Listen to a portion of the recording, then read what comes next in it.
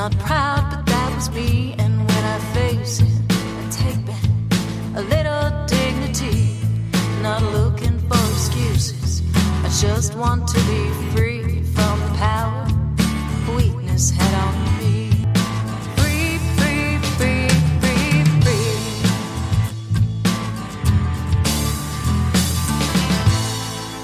Hi, everyone, and welcome to the Bubble Hour, where real people tell real stories of addiction and recovery.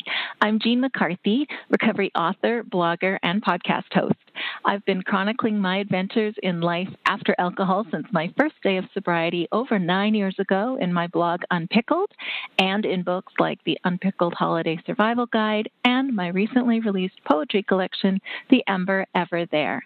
I tell my stories there, and I hold space for your stories here. And today I am holding space for Dennis Berry. You might know him from his podcast, the Funky Brain Podcast, and he's also got a book called Funky Wisdom. And Dennis joins me today to tell me his story of recovery. Hi, Dennis. Hi, Jean. How are you doing today? I'm doing good, and I'm glad to chat with you. Now, you were kind enough to have me on your podcast a while back, and now it's your turn to tell your story here. Yes, I'm very excited. Love the opportunity. Well, our listeners are glad to meet you, I'm sure of that. And it's always kind of cool when we sort of cross-chat with other podcast hosts, because we all do things a little bit differently, and we all have different messages. And I just think it's so neat to talk to other people that are doing this as well, and kind of, shining their light from a different corner and in a different way. So I'm always happy to connect with you. Thanks for being here. Yeah, thank you too. I know, and I think it's so cool because I don't know who knows or doesn't know, but you're in Canada, I'm in the U.S., and we've both done podcasts with people in Australia and UK. I did one. I had a guy from India. So it's cool that the whole world's connected and we can all share our messages. I know it is, and it's just in such juxtaposition to the fact that we're all also sort of locked down in our homes and feeling isolated in other ways that we get to connect this way. So, oh man, right, yeah. We are living in upside down times right now. Okay, well, this show is about you. So, Dennis, tell us about yourself and tell us your story. Thanks, Jean. Well, that's funny that you say that. It's all about you. I remember walking into meetings early on in sobriety, and there was this woman, and she goes, well, everybody always said you're the most important person in the room when I went to my AA meetings early on. And she said, well, duh, I already knew that. But anyway, so let's go back to, I'll just start from the beginning. When I was 5 years old, my grandmother told my mother, she said, he worries like a little old man. When I was 5 years old, I already was full of fear and insecurity, and I just had no idea how to handle all that, and I couldn't sleep, and I was just a scared little kid. Now, a lot of people are like that, and a lot of kids are like that, and some are able to grow out of it, and I never did. And, you fast forward to 15 years old, and I took that first drink, and I remember it going down my throat. And I was thinking, I don't have to feel that way anymore. I don't have to feel anything anymore. This is great. And, because I do coaching, I'm a life coach for addiction recovery. And one of the things I say all the time is, the alcohol, the drugs, the food, the shopping, sex, whatever it is that you're addicted to, codependency, it's not really the problem. It's what I'm using to cope with my real problem, which is, in my case, it's my thinking. It's my brain. And I wasn't given the coping skills naturally that some people are. I don't think everybody is. But I wasn't given those coping skills to easily handle life's little challenges. So I always struggled with that. But from 15 years old is when I started drinking, and, a lot of that pain went away. And then you fast forward to I was 31 years old. And I never learned how to grow up still. And the reason most people fail in sobriety is what I talk about all the time is that, you take away the drink, but there's still that thinking. And, you have to, some people in AA or in the recovery world We say we have to fill that God-sized hole, or we have to change that. We only have to change one thing, and that's everything. I have to change the way I was living, the way I think, the people I hang out with, the places that I go. And a lot of people will say, I'm not going to drink, but they don't change any of those things. And there's no growth. And so the next day or shortly after you stop drinking, life kicks you in the balls, because that's what life does. You know, life can be challenging at times. And if you don't try to grow your body, mind, and spirit, if you're not trying to move in a healthy direction, you're going to most likely turn back to the drink, to the harmful behavior. So, you know, let's go back a little bit, and I'll just go back to, you know, I can't say that it was all awful. Like, there were fun times too, which is why I kept drinking early on. As a teenager, you know, from 15 to 18, and then I went to college, and that was fun for like a year, and then I started getting in trouble, and then it wasn't as much fun. But at that point, then I couldn't stop drinking. And then I'm an old ski guy, so I used to live in mountain towns and ski all the time, and then I became a chef, and I led that type of lifestyle. And it was fun. Again, there were times when it was fun, but you know, I was stuck in that lifestyle and I couldn't get out. And then it just started becoming more painful, and I got in more trouble, and I couldn't have a relationship, and I couldn't manage my finances, and I couldn't stay healthy. And, you know, all of a sudden 10 years went by, and then I moved out of the mountains into the suburbia world, and I tried to pretend to be an adult, but I still wasn't growing up. And at the end there, I had a decent job in sales for a big food distribution company, and I was really proud of that job. I learned a lot about sales, and it was just like my first like grown-up job at the age of 27, I think. And you know, I was doing that, and things were going okay. I did pretty well at it, and then I got in a really bad drunken car accident on November 15th of 2002. Out here in Colorado, I was driving down the Rocky Mountains, and I rolled my truck 3 times doing like 75 miles an hour. Rolled into one of those big, huge highway signs, knocked that sign over, and that sign actually saved me from rolling into the Clear Creek out here, which is a big river that runs all the way down the side of the Rocky Mountains. And there's blood coming out of my head. I couldn't walk. My legs were bruised from my waist down to my feet. And, you know, I got in trouble. I got DUI, and then that was pretty serious, you know, and you would think that would be enough for me to stop drinking. And I think I stopped drinking for maybe 3 or 4, maybe 5 days. And, you know, then I was able to walk again. The bruises went away, and I started drinking again. That's insane thinking, insane behavior. You know, and to go back a little further, when I was 20 years old, I think 20 or 21, I can't remember. I was at a party drinking a lot of tequila and whatever else. The tequila is what I remember. And I left that party, and I drove about a couple hundred feet, and I drove my car into a house. Again, that's not normal behavior. So if a normal drinker, whatever that might look like, you know, drives their car into a house or rolls their car coming down from the mountains, almost dies, they say, you know what, I probably shouldn't drink anymore. This isn't going well. And I didn't have that power to stop. And so let's fast forward to I had to sign a return to work agreement after that accident, saying that I wouldn't drink anymore, which of course I signed, but I couldn't stop drinking. So they found out that I was drinking, and on March 27th, 2003, I lost my job. I got fired, and they gave me a severance package, and I went on a bender because I had reached my end, and I just didn't want to live anymore. And that's a funny thing, funny, not funny, but sad sometimes, that people say is one of my biggest problems is I kept waking up every day. It was a problem because I just didn't want to live anymore.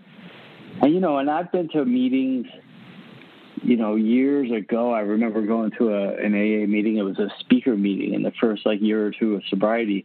And there was a woman there who, she was the speaker, and she was sober maybe 15 years or something. And she was there because she drank 2 shooters of vodka every day. 2 little shots of vodka. That's all she drank. And to me, I was like, that's not even enough to make a drink.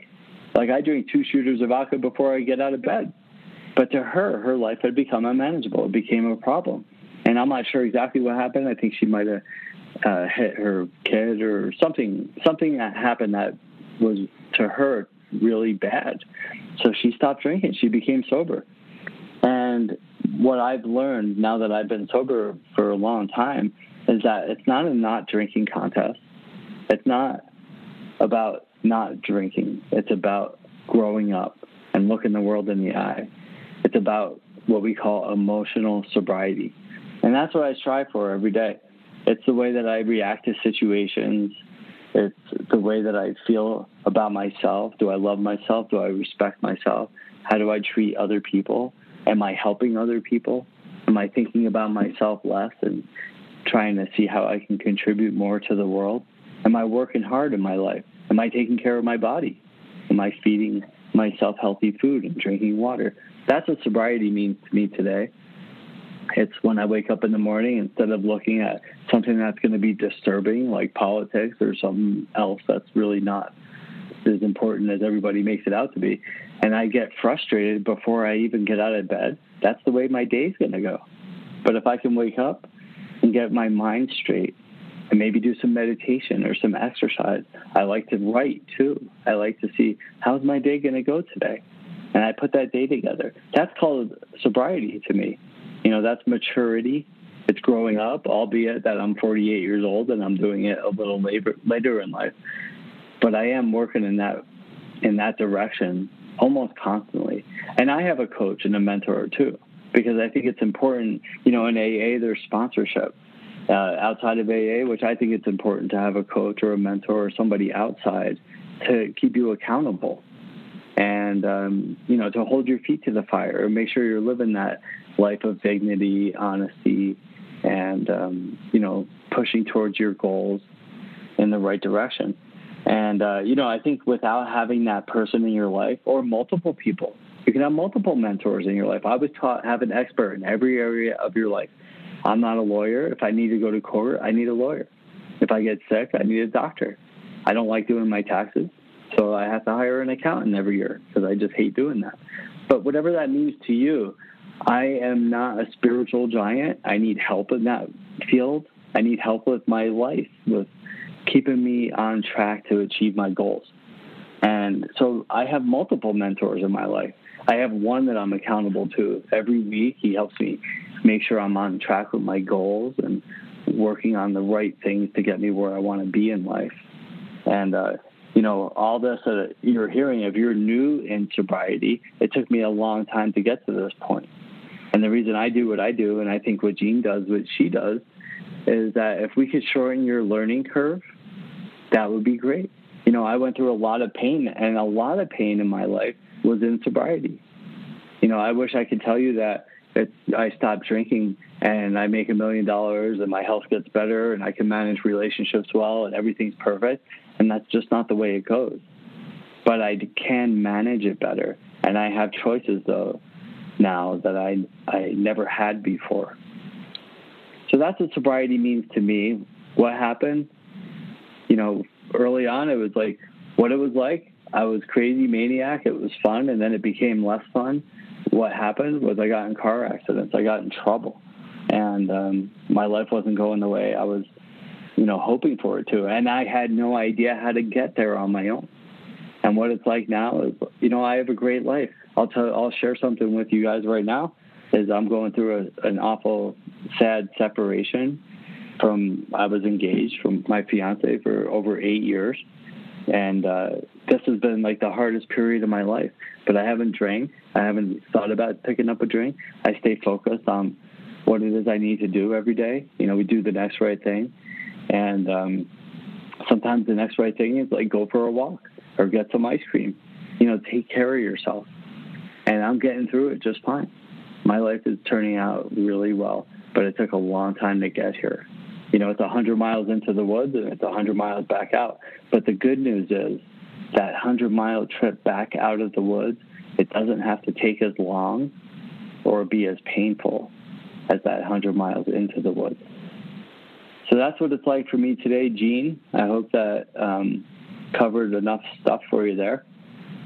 Well, thank you. Thank you for sharing. And you mentioned there that you're going through something big in your life right now that's been difficult and sad and not easy. And if you were holding out a secret list in your mind of, okay, these are the reasons that I would allow myself to relapse, and then I think some people have that secret list without even knowing it.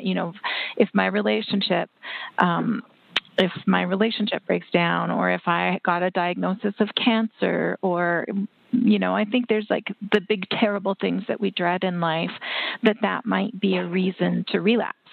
So tell me why your sobriety is serving you through this time instead of making it harder. Yeah, interesting, because, again, if I was to pick up a drink, they say there's nothing I'm going through that a drink is going to make better. There's nothing I'm going through that smoking a joint is going to make better. There's nothing I'm going through that eating a whole chocolate cake is going to make better. All those are distractions. For one, the way that you and I drank, that alcoholic behavior to excess, and that I would actually revert back to harmful behavior, and I wouldn't be able to be productive in life. So, luckily I'm in a place where my brain doesn't go there anymore. It doesn't mean I'm immune. It means that I've integrated healthy behaviors into my life that are more intuitive than going for a drink. So I call people, I talk to people every single day, and I exercise every day. This morning I meditated for, I want to say, 20 or 30 minutes, but I had a busy day. Yesterday I meditated for an hour and a half on top of a mountain. I went for a long hike. So these are things that I do intuitively now in my life, but it's also been a long time, 17 years now. The first couple years, there was a struggle, and I went through some tough relationship problems. I've been through it all in sobriety: relationship stuff, health stuff, financial stuff. I made $1 million. I lost $1 million. Life just keeps coming at you. So it's about equipping yourself to stay healthy and strong during those tough times. And that's where I am right now. And, there's that whole one day at a time thing. And, as long as I keep pushing in the right direction, then I'll be there tomorrow too. So what does your recovery look like at 17 years sober? Do you go to meetings on the regular? I know right now we're recording this, 8 months into the pandemic, or however long it's been. 8 years. How long have we been in lockdown? 6 months? I don't even know. Yeah. All I know is I have for 27 years. Several colors now. It's that long. Right. So, but what does it look like for you? What do you do to support, just like what are the cornerstones of your recovery, practically speaking, day to day? You mentioned meditation. I know that's really important to you. It is, yeah. And, I pop into an occasional meeting. I'm not probably a good example on that front, but like I said, I surround myself with a healthy support system all over the place. So, I did go to a meeting a couple of weeks ago, and, and I've connected with old friends. I have lifelong relationships with people in AA that I consider my family now. And, but I also have my coach, and, we're constantly working on improving ourselves. That's what's really important to take note in the message that I like to get across. It's like, I was always taught you have to be pushing uphill. If you're not pushing uphill, you're sliding back downhill. There's no planing out. But what I want to, make clear is like pushing uphill doesn't necessarily mean struggling. It just means striving to be better than you were yesterday. And that comes from doing the things I said. Early on in sobriety, I went to rehab, like a lot of people maybe listening to this, or just early in sobriety, you hear a lot of things like this. You have to fill your toolbox up, your toolkit, whatever that you call that. But those tools, and it sounds corny at first, you're like, what's that toolbox? But what it is everything that I mentioned. And those things have become intuitive in my life. Meditation is a tool. picking up the phone and calling somebody in sobriety is a tool. Surrounding yourself with healthy people is a tool. Surrounding yourself with people that are better than you. If you hang out with 5 millionaires, you're going to be the next millionaire. If you hang out with 5, drunken people doing shots on a bar stool, guess what's going to happen? So these are all tools that I have in my toolbox, and those have become my normal way of living. Just like early on from 15 years old, drinking became my normal way of living. So I had to reverse that behavior. So yes, meetings are part of that. If you go to AA, or if you're in AA, keep going to meetings and surround yourself with sober people and go out and have coffee.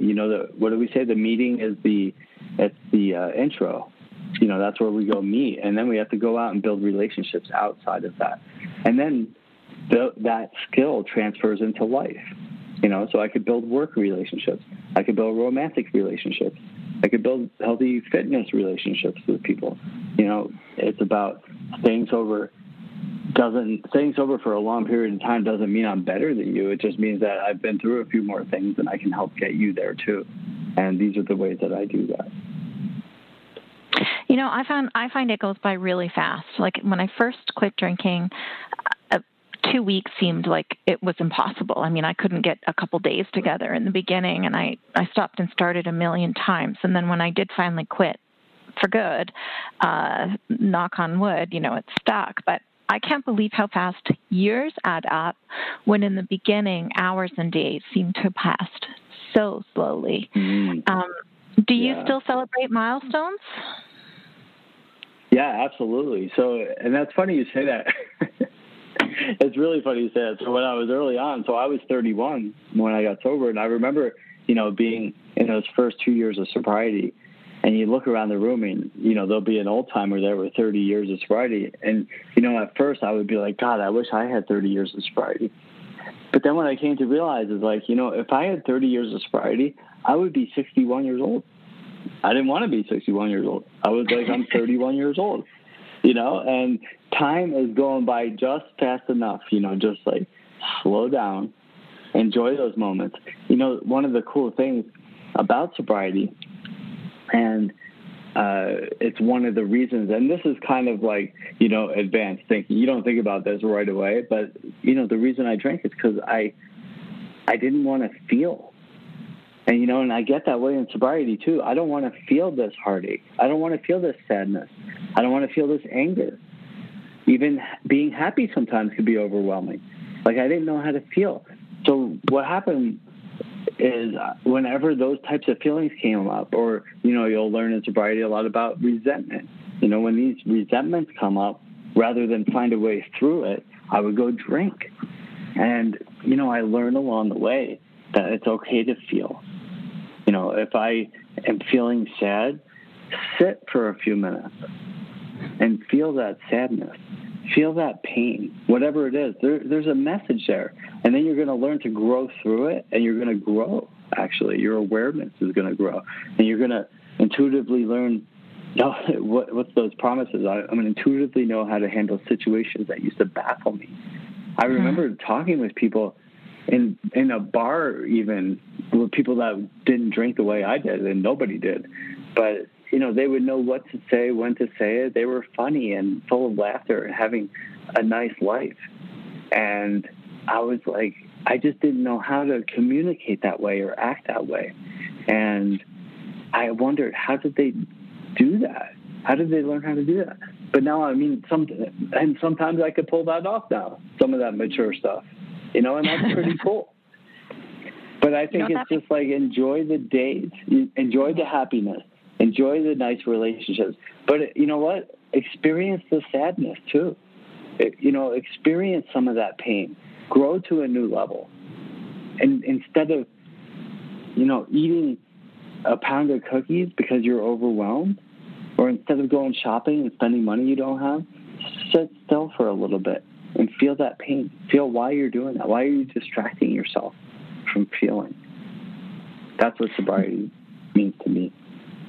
What comes to mind as you say that, Dennis, is the idea that we are emotionally stuck at whatever age we were at when we started using or hitting pause on our feelings. Like, I think for a lot of us, that was sort of what we were numbing out with. And it may not have been originally with drugs or alcohol. You know, it could even start younger on with other behaviors. And so what I've heard from other guests sometimes is, you know, they kind of got stuck at that younger age, and they had a lot of growing up to do when they got clean and sober and had to start doing what you just said, actually feeling the feelings, good and bad, and learning how to process them as an adult instead of as a 12-year-old or a 15-year-old.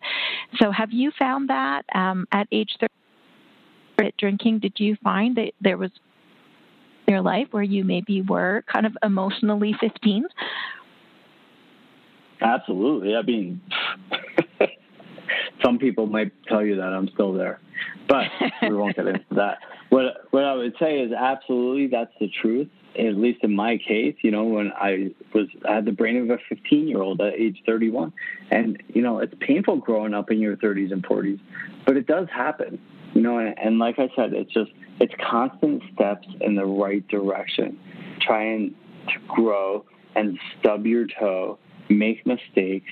You know, when we talk about the one thing that just comes to mind real quick here is, you know, when I was drinking, at the end, I was just drinking to pass out so I can sleep for a few hours. And what I would do is I would lock myself in my apartment, and I had 4 bottles of red wine and a pint of Jack Daniels and my cigarettes and the remote controls and my phones, like everything lined up, and I shut the curtains and the blinds to make sure no sunlight was getting in, and I would just sit there and numb out from the world, because I had no ability to cope. And, you know, when you get sober and people are like, you know, do I have to avoid going here or do I have to avoid going there? And I say, well, you know, at first maybe there's places you shouldn't go, just because why would you go to the bar to watch the football game if you're going to get drunk? You know, if you're scared of doing that, don't go. But eventually you want to stay sober so you can go anywhere on earth. I was avoiding going places when I was drunk. It's a paradox. So I don't want to avoid anything. That's childish behavior. And it took me a long time to grow up. But I'll just share this. You know, I remember, so I started drinking when I was 15. And I remember at 15 years of sobriety, which was a couple of years ago, I remember getting that chip. I went to AA and I got that chip, and I was like, you know, I figured, I thought something was going to change, because people always said, when you were sober, as long as you were drinking, now you got something there. And I remember, and I got that chip, and you know what? It wasn't much different. It's just life. Life is what you make out of it. So, you know, I hit that 15. I was sober for as long as I drank. I've been sober longer now than I drank, and life is still challenging. You know, so you have to learn how to enjoy it, make it fun, make it happy, make it enjoyable. Start a business, have a relationship, take care of your health. Like, do these things that a lot of people don't get a chance to do, because now that you're sober, you do have a chance. One thing you talked about in your book is honesty and the importance of honesty in recovery. That was something that was a revelation to me when I first heard it in early sobriety. I didn't get sober going to 12-step meetings, but I definitely the material and examined the ideas behind the 12 steps and tried to adapt them to my own sort of version of recovery. And the idea of being radically honest was like, wow, because my life was built around, like, I never even thought about really being honest. I just thought about getting by. So I would say whatever I had to say in order to be liked or accepted or, you know, get through the moment. So you talk about most people are what you call cash register honest.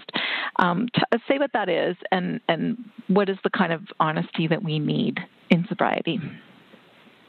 Right, and I think that the majority of the population is what we call cash register honest. Like if there's a $20 bill on the floor that somebody dropped, I think most people would pick it up and and give it back to the owner, or we're not stealing stuff out of the store, or maybe you are, and that's another issue. But what I'm talking about is honest with yourself. When you brought up, I mentioned honesty in the book, that's part of a bigger principle that I was talking about, is the how approach to life. How do I get sober? How do I have a successful life? How do I have successful relationships? It stands for honesty, open-mindedness, and willingness. So it's part of a bigger equation. But that honesty is, I'm honestly saying to myself, life isn't going the way I want it to.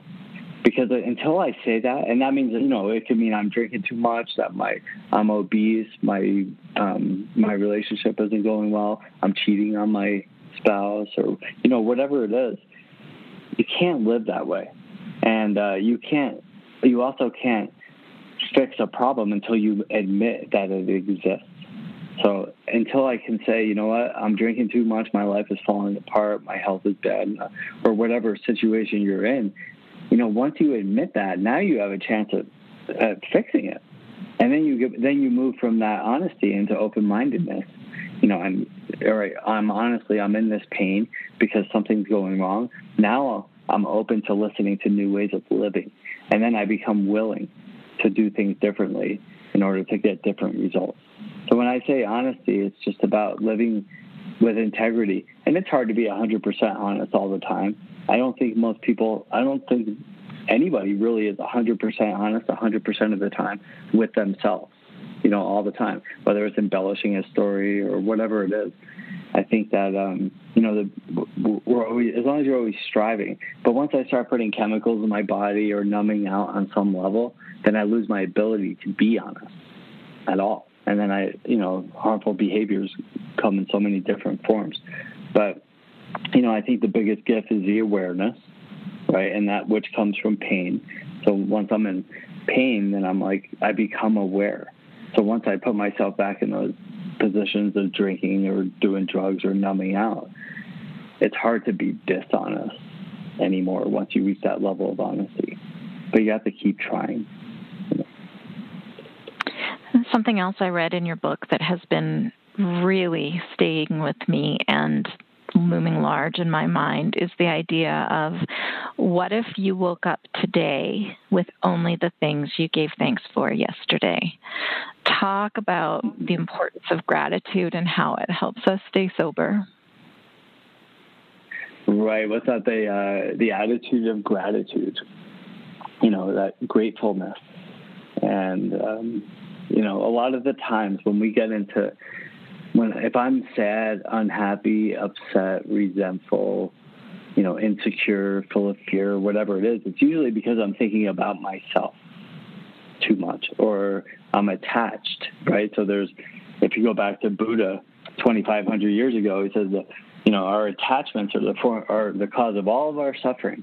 And, I'm not talking about your email attachments or, things like that. I'm talking about our attachments to how life is supposed to be, how much I'm supposed to weigh, how much money I'm supposed to have, what my spouse is supposed to look like or act like, or what house I'm supposed to be living in. And when I'm attached to those things and they're not going well, or they're not going the way that I think they're supposed to, then I'm upset, or I'm unhappy, or I'm full of fear.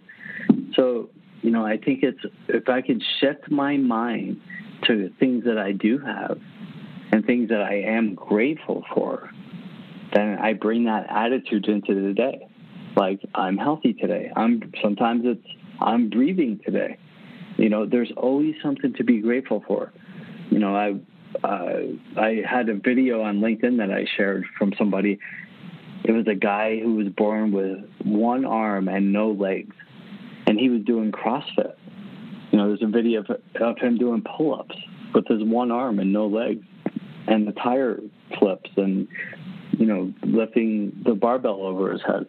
And it's like, what's your excuse today? Why don't you have what you want? Well, if you're sober, you can work towards whatever it is that you want. Live in that gratitude. If you keep living in lack, that's the way your life is going to go. If you keep being upset and blaming other people for your circumstances, you're going to stay stuck there. But if you can say, wow, you know what? Look where I am. I'm grateful for what I have today. now I have a chance of getting over there now. Now I can go there next. I feel like there's a fine line connecting the dots between attachments, as you mentioned, and resentments and expectations, because the things we're attached to are the things we expect to come our way in life, and then the things we resent when they don't. So it's a little bit of a trap, isn't it? Yeah, it's funny. In fact, I just had a guy on my podcast recently, and he's not a sober guy. He's a normie, and but he wrote a book, but it was about attachments or expectations. That's what it was, expectations. And he had a chart. He goes, "Am I happy? Yes. Okay, then you move to this side of the chart. Am I happy? No. Okay, well, do you have expectations?" And then it goes into that. That's why you're unhappy. So, if you can live in the moment, don't have these expectations or attachments to how things are supposed to be. Because what do they say? Expectations are like pre-planned resentments. Mm-hmm, right? Mm-hmm. And then I need to let go of those resentments. Because expectations ultimately do lead to resentments in most cases. And if I'm holding on to resentment towards somebody for something, I need to let that go. One thing I learned is there are no justified resentments ever for any reason. And what I'm saying, if I can't forgive that person, because forgiveness is at the root of all spiritual, religious principles that have ever existed, they're all rooted in forgiveness. And so if I can't forgive somebody, then what I'm saying is, in order for me to be happy, you need to change. And that's unlikely to happen. So what I need to do is I need to find a way to forgive this person. And that's where your sponsor, your mentor, your accountability partner, your coach comes into play, because a lot of times it's hard for me to get there by myself. And, the idea of AA is, definitely a spiritually based program. So if I don't have a sponsor or a mentor around, I turn to God. And that's great, and that's a great principle to live by. But I also find it's great to have that human accountability partner, too. And I think it helps you get to that place faster. I wrote down what you said. There are no justified resentments, because that's a really hard one for me. I understand the truth of it, and I can see the power of it. But I really like to feel that my resentments are justified. I'm attached to them. That's awesome. Yeah. And I feel that would be nice. So let's dig into that a little bit, because I feel like there could be some muckiness into it. So when we talk about something that's, let's say, our principles or our politics, which are usually closely aligned to our principles, I feel like part of the mess that we're in right now is that, socially, I'm in Canada, you're in the States, but I feel like society is in a lot of polarized discord. And I feel like that is because people are holding on to their justified resentments. I believe really strongly that this is how things should be, and I really resent that you feel differently. So I feel like that's kind of that's the push and pull of it. So how do we take something as big as, our beliefs or our principles and not resent other people who feel differently than we do? What does that look like? How do we clean up that mess? If you could just solve society's problems right now with this answer, we'll be done. Well, it's a great question, and there really is a simple answer. But again, it's simple, not easy all the time, right? But right. Let's go back to a funny phrase that we hear all the time: do I want to be right or do I want to be happy? So it really comes down. One of the hardest things that I've learned to be able to do, and I can only do it on occasion, is to let other people be right, and that comes from zipping it up. Keep quiet. Why do we need to share our opinion? That's where this discord is coming from. We were taught growing up, don't share your political or religious views. So now, instead of not sharing them, we share them on social media for 1 million people to see, right? So I think that we need to learn, all of us, if we all woke up and meditated, if we all woke up and did something healthy for ourselves instead of looking at what some politician somewhere is or is not doing for me, then we would have better days. I think it's important to, if you're in a conversation with somebody and it's not going the way you want it to, say, hey, you know what? Say you're right about that, and then walk away. Or shift the conversation to something else. Let them be right. And these are things that take time to work on. But as long as you do stuff like, have to defend your point of view because you need to be right, you're going to continue to be unhappy. So can we just abandon the argument without conceding our point of view? Like, do we have to give up what we believe in, or can we just say, I can hold space for two different opinions? Like, it's okay that we don't agree on this, and that's okay. That is the way. Yeah. That's the way to peace. That is ultimately going to be the way that we need to be in order to get to some peaceful resolution. Because if you think about it, I remember doing a little talk on this a while ago, but it's like if you fear, anger, argument, these are all negative energies, right? So if somebody's arguing or they're stuck on their point of view, you have to bring positive energy into that conversation. So love, agreement, whatever those positive energies are. If you're pushing back on a point of view, you're not going to win because it's a belief. It's a point of view. So it's like a Jewish person saying that Christianity is wrong, or that being a Muslim is wrong. But who's right and wrong? Like what you said, you have to agree to disagree, and then shift the conversation to something else. Mm-hmm. It's a mature point of view to have. Yeah, I'm not saying be a doormat. I'm saying, do you want to be right, or do you want to be happy? And we always joke, well, when I'm right, I'm happy. And when everybody else knows I'm right, I'm happy. But it's not true. That's a joke. I want to be happy and content. And when I'm surrounding myself with people that are arguing about politics, I remove myself. Yeah. That's just me. Yeah. I feel like it's easy to think that people we disagree with, and we hear this, the rhetoric that's out there right now is that someone you disagree with, they're crazy. There's something wrong with them for believing this belief that's different. And I remind myself, well, okay, but that it makes sense to them. It's not that anybody is, first of all, let's abandon the word crazy, but I mean, let's just think that, well, it makes sense to them, and when, so it may not make sense to me, but I'm not doing it because they're lacking in intelligence. They're doing it because they've thought about it and it makes sense. And I find that's a little bit easier for me to swallow sometimes. Here's another thing. I have a lot of resentments in traffic. I live in a fairly small city. So traffic isn't a big part of my life. But if someone cuts me off on the highway or even just, goes zooming past me, I used to feel like I'd take it kind of personally, like there was it was a personal slight, and I would get all kind of uptight about it and think to myself, oh, what a jerk. And now I tell myself, well, maybe they have diarrhea, and I hope they make it to the next rest stop. You're like, I hope they have diarrhea. Yeah, no, it's not a evil eye wish on them. It's an attempt to be humorously compassionate, of thinking like maybe they're just in a hurry, like maybe his wife's in labor. I don't know what's going on. But I wrote a blog.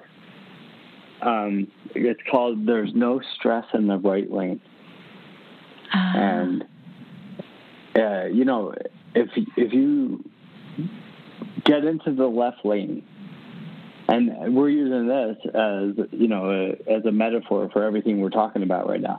You can hop on the highway and get in the left lane and drive 14 miles an hour over the speed limit and try to get there as fast as you can and get angry at the person in front of you. And I know what you're talking about. That person cut me off. Or did they cut me off? Or did I know they were going to be getting over in that lane, so I sped up so they couldn't get in, and now they cut me off? So it all depends on my frame of mind. So when I wake up in the morning, if I put my mind in the right direction, I have a better chance. And, part of that, drive in the right lane. Drive the speed limit. Leave 3 minutes earlier so you don't have to be in the left lane and get full of anger and resentment and have people cut you off. There's no stress in the right lane. You have a choice on how your day is going to go and how your sobriety is going to go and how your life is going to go. And, as long as you don't drink or smoke weed or do whatever your harmful behavior is that's keeping you from getting where you want to be, then you have a chance and you have choices. That's how I approach everything. I like it. I know you to run, so before I let you go, tell our listeners where can they find you and how can they get your book? Awesome. Well, my book is on Amazon. It's Funky Wisdom, A Practical Guide to Life. It's in a couple other places, but you can get to everything that I do from DennisBerry.com. And again, I'm a life coach for addiction recovery, alcoholism, and just all around life mastery. Whatever's going on in your life, wherever you want to go, I can help get you there. My tagline is kick your addiction and then master your life. And like I said, everything's on DennisBerry.com. You can get to my podcast, which is the Funky Brain Podcast, which I also had Gene on, and we had a great, awesome talk. And I appreciate your time. I enjoyed our conversation. Thank you so much for being here. And listeners, be sure to check the show notes for links to Dennis's site and everything we mentioned here. That's all for this week, everyone. Thanks for listening, and until next time, take good care. I own it, I did that, not proud, but that was me. And when I face it, I take back a little dignity, not looking for excuses. I just want to be free from the power weakness had on me. In a dark corner is where shame likes to hide.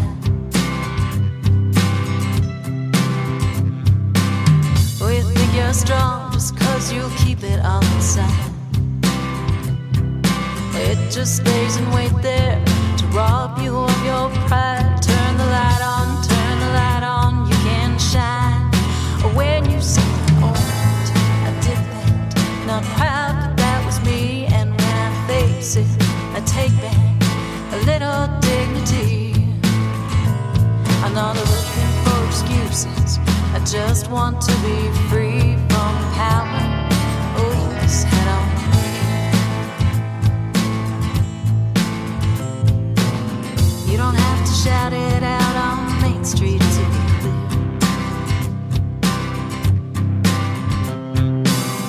You don't need to whisper to confessionary ears.